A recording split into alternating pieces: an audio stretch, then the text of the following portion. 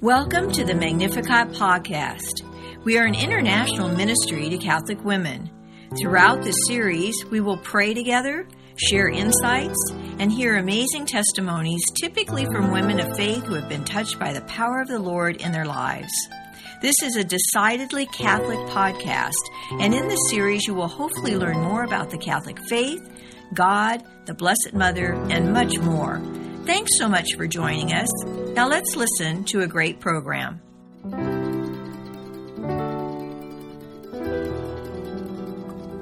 In the 1980s, Deacon Ken and Marie Finn felt led to write a Bible study. Along the way, they met and were encouraged by two saints, Pope John Paul II and Mother Teresa. Marie clearly remembers meeting Pope John Paul II. She said that he was so gracious with that beautiful smile he had, and she said he went on to greet Deacon Ken first, and she said, I don't remember what he said to him directly, but when he came to me, I remember him distinctly saying to us, do not get discouraged, finish your work. And then, she said, he took both of their hands and gave them a blessing.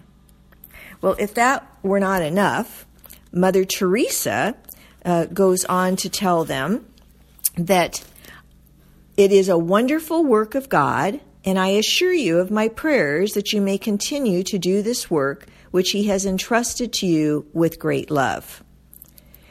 As it turns out, the Bible study, before it was even published, went all over the world through Mother Teresa's order, the Missionaries of Charity, and also the Legionnaires of Christ. This Bible study, The Bread of Life, is a Catholic Bible study. It has the Nihil Obstat and Imprimatur and focuses on the readings for the coming weekend. Let's listen now as Marie helps us to hear the Word, pray the Word, study the Word, proclaim the Word, and live the Word of the Lord Jesus Christ. Welcome to the Bread of Life Catholic Bible Study. The Paraclete, the Holy Spirit whom the Father will send in my name, will instruct you in everything and remind you of all that I have told you. John 14:26. Let us begin with prayer. In the name of the Father, and of the Son, and of the Holy Spirit. Amen. Father, I cannot understand your word without your grace. I acknowledge my weakness so your power can reach perfection in me. Send your Holy Spirit to remind, teach, and guide me to the truth. And may I share as soon as possible whatever you teach me. Amen. Application from last Sunday's fourth week of Advent. The first reading shows that God chose ordinary things in ordinary people to produce extraordinary results. The second reading tells us that salvation is a person, and his name is Jesus Christ. The gospel reveals that waiting is a decision to serve while waiting. This week, let the humility of Mary be your model. You might look at the times you have to wait during the week, such as in traffic, in cafeteria lines at work, or waiting to see a teacher in school. The example that you show by your actions can be very powerful. Mary was very humble, even though she knew that what had happened to her was very special. Give your family and friends a tremendous gift this Christmas time. Give them the gift of your humility, and Christ will come alive through you, and you will be blessed. I answered that. As I look over this year and the preparations for Christmas, it makes me happy to see all the beautiful lights and the light in the children's eyes as they anticipate Christmas. I am still working on listening, which is the key to being humble. Having trouble hearing, I have to ask people to repeat themselves. I am working on responding to the needs of others, especially the sick, and my response is asking if they would like me to pray with them. I almost always get a yes, God's words are much more powerful than my words. What was a helpful or a new thought from the readings or from the homily you heard on Sunday? And from what you learned, what personal application did you choose to apply to your life this week? Deacon Ken answered that love is more than a feeling. It is a decision. His application, waiting cheerfully, is a good sign of humility. I have tried to develop the gift of waiting and be joyful while doing it.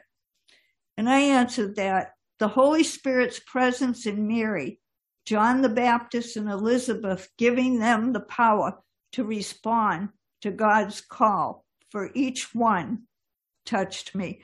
My application: be aware at all times of the Holy Spirit within me and respond as he leads me. Listen and respond in word and deed. From an old book, that it is not by my sacrifices that God sees, but doing the will of God is what is desired. Mary believed God's word. She believed what was spoken to her. Elizabeth did too. She observed and responded in word and deed. Application: respond to God's word in word and deed. The Gospel for Holy Family Sunday is Luke 2:41 to 52, this upcoming Sunday. It's right after Christmas. Each year, Jesus' parents went to Jerusalem for the feast of Passover. And when he was 12 years old, they went up according to festival custom. After they completed its days, as they were returning, the boy Jesus remained behind in Jerusalem, but his parents did not know it. Thinking that he was in the caravan, they journeyed for a day and looked for him. After 3 days, they found him in the temple, sitting in the midst of the teachers, listening to them and asking them questions. And all who heard him were astounded at his understanding and his answers. When his parents saw him, they were astonished. And his mother said to him, "Son, why have you done this to us? Your father and I have been looking for you with great anxiety." And he said to them, "Why were you looking for me? Did you not know that I must be in my Father's house?" But they did not understand what he said to them. He went down with them and came to Nazareth and was obedient to them. And his mother kept all these things in her heart. And Jesus advanced in wisdom and age and favor before God and man. The Gospel of the Lord. Questions. Where did Mary and Joseph go each year to Jerusalem for the Feast of Passover? And what did they do when Jesus was 12 years old? They went up according to festival custom. When Mary and Joseph were returning home, what did they not know? The boy Jesus remained behind in Jerusalem. Where did they think Jesus was? Among the relatives in the caravan. What did they do? They journeyed for a day and looked for him among their relatives. And where did they go when they did not find him? They returned to Jerusalem to look for him. What is not the will of your heavenly Father? Matthew 18:14 says, "It is not the will of your heavenly Father that one of these little ones be lost." Where did they find Jesus? In the temple, sitting in the midst of the teachers, listening to them and asking them questions. And what was the reaction of all who heard him? They were astounded at his understanding and his answers. Who instructs us in everything? John 14:26 tells us the Holy Spirit. The personal question. What have you learned the last time you sat and listened to your teacher? Deacon Ken wrote, "I have learned that the good news isn't good until you hear it." And I answered that to be still and know that he is God, to praise him for who he is. He is God, the mighty, awesome one. He is all loving, all powerful. What was the reaction of Jesus' parents when they saw him? And what did his mother say? They were astounded. She said, "Son, why have you done this to us? Your father and I have been looking for you with great anxiety." What did Jesus say to his parents? "Why were you looking for me? Did you not know that I must be in my Father's house?" And what was their understanding of it? They did not understand what he said to them. What did Jesus do? He went down with them and came to Nazareth. What was he to his parents? Obedient. And what did his mother do? She kept all these things in her heart. Who are we to obey? And who does this please? Colossians 3:20 says, "Children, obey your parents in everything, for this is pleasing to the Lord." Personal question. How have you advanced in wisdom and knowledge of God's will for you in your personal life? Deacon Ken answered that through scripture study, the Catholic Catechism, sacraments, prayer, and people. And I answered it through the Bible study and reading the readings of the day with the prayer to the Holy Spirit to teach me. He has taught me a lot over the years. The personal question for the first reading for this Holy Family Sunday is from Sirach 3, 2-6, 12, 14 is, "In what ways do you listen to and honor both your earthly father and your heavenly Father? And in what ways has your earthly father become a burden to you in his old age? Compare your relationship with your heavenly Father and your earthly father. Repent where it is necessary." Deacon Ken answered that in this way. Both of my parents are dead. I honor them by the way I treat my wife and family. I honor them by the way I honor the name Finn. In my youth, both of my fathers were silent and strong. I obeyed because I feared punishment. Today, I love my Heavenly Father, and I obey because I don't want to hurt his feelings. I look back and see many good qualities in my earthly father. I am sorry that I was so slow in recognizing his qualities. And for me, my earthly father is in heaven, but when he was here, I was obedient to him. I listen and honor my Heavenly Father by listening and obeying and studying his word and the teachings of the church.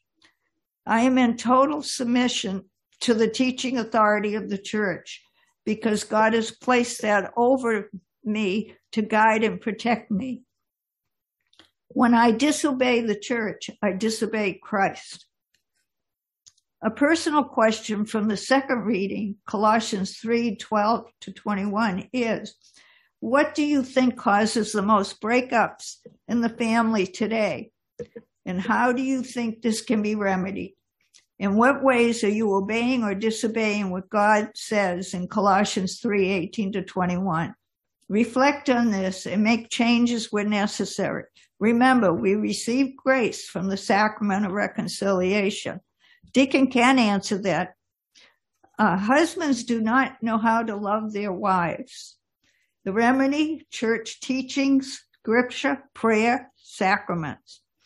I am trying to be the spiritual leader in my marriage by honoring, cherishing, nourishing, teaching, and loving my wife.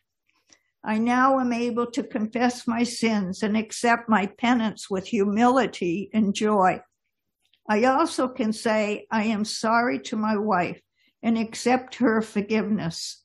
She is my suitable partner. Genesis 2:18. I answered that. I actually answered it from an old book.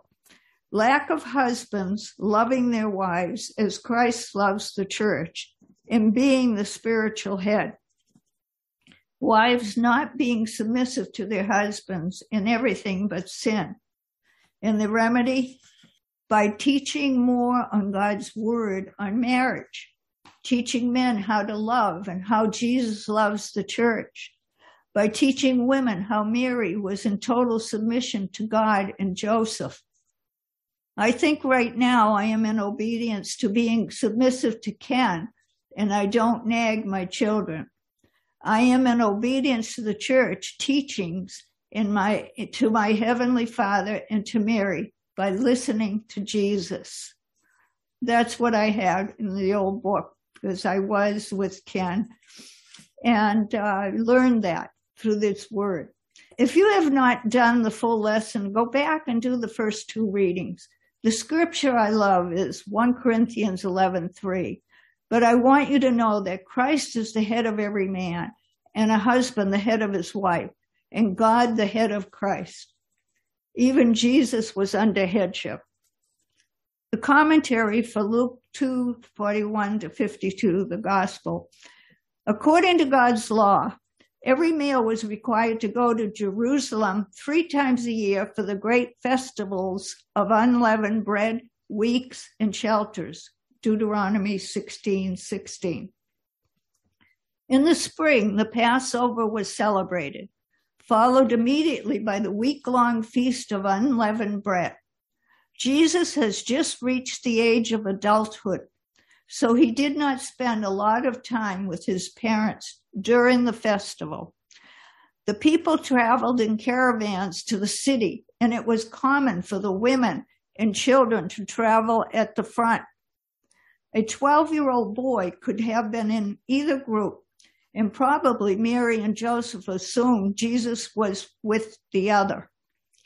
The caravan, however, left Jerusalem without Jesus, who was absorbed in his discussion with the religious leaders. He would have been eager to listen and ask probing questions. It was not his youth, but the depth of his thoughts that amazed the teachers. Mary searched frantically, and when she finally found him, she knew she had to let go of her child and let him become a man. For parents, it is both sweet and painful to see our children as adults. But when the time comes to step back and let go, we must do so in spite of the hurt. Then our children can take flight and soar to the heights God intended for them. This was the first hint that Jesus realized he was God's son. But even though he knew his real father, he did not reject his earthly parents.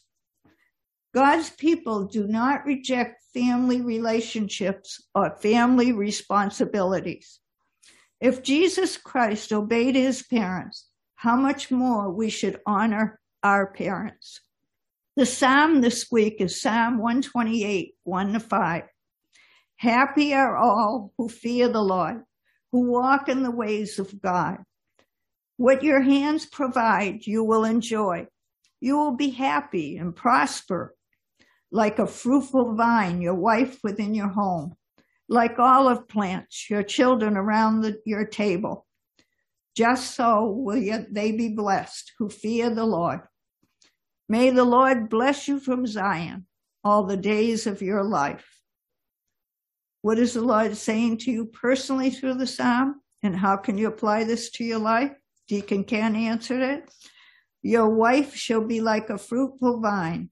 The application? My appreciating ever more fully how much my wife has given not only me, but also our children. She has loved us, washed us, cleansed us, ministered to us, fed us, and has been a tremendous spiritual witness to all of us. I will try to love her more the way she deserves than the way I have been. And I answer that. I will be happy and blessed if I fear the Lord. To fear the Lord is to place him in highest esteem and honor. To know he is God and there is no other. To be in awe of him. Do all out of love for him, not for fear of him. are going to hell. My application: love God by being obedient to his all-powerful word.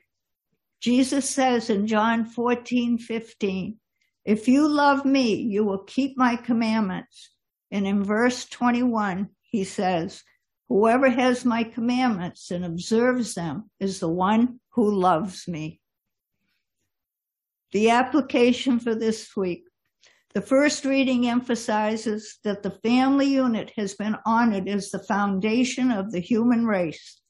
The second reading shows false teachers as destructive to families and society. The gospel reveals Jesus' responsibility of obedience to his parents. Today, let your suffering be for the Lord and for someone else in your family. Maybe you can offer your pain for someone who is on drugs or alcohol. Pick a family member, friends, or a coworker, and pray for that person all week. Let your soul be pierced so that the heart of others will be laid bare and they will return to God.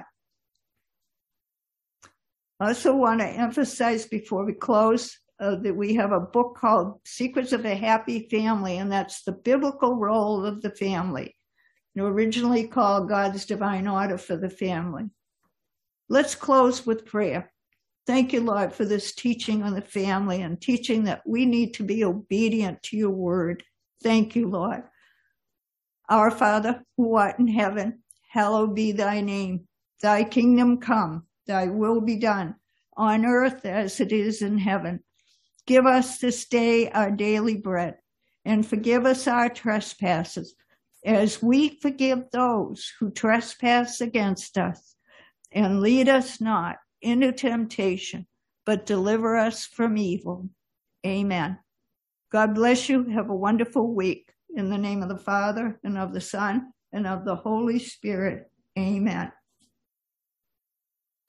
To more fully participate each week, you may visit the St. Dismas Guild website at stdismasguild.org. That's stdismasguild.org to either purchase the Bread of Life Bible Study book or download the complimentary lessons.